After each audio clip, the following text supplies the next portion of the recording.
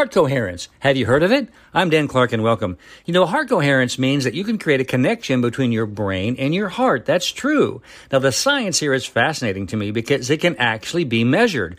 What that means is that when there's a direct connection between what you're feeling and your brain is thinking, it actually creates energy that is measurable. Isn't that fascinating? When you feel your emotions with your heart and you connect them with your head, it changes the way the energy is around you.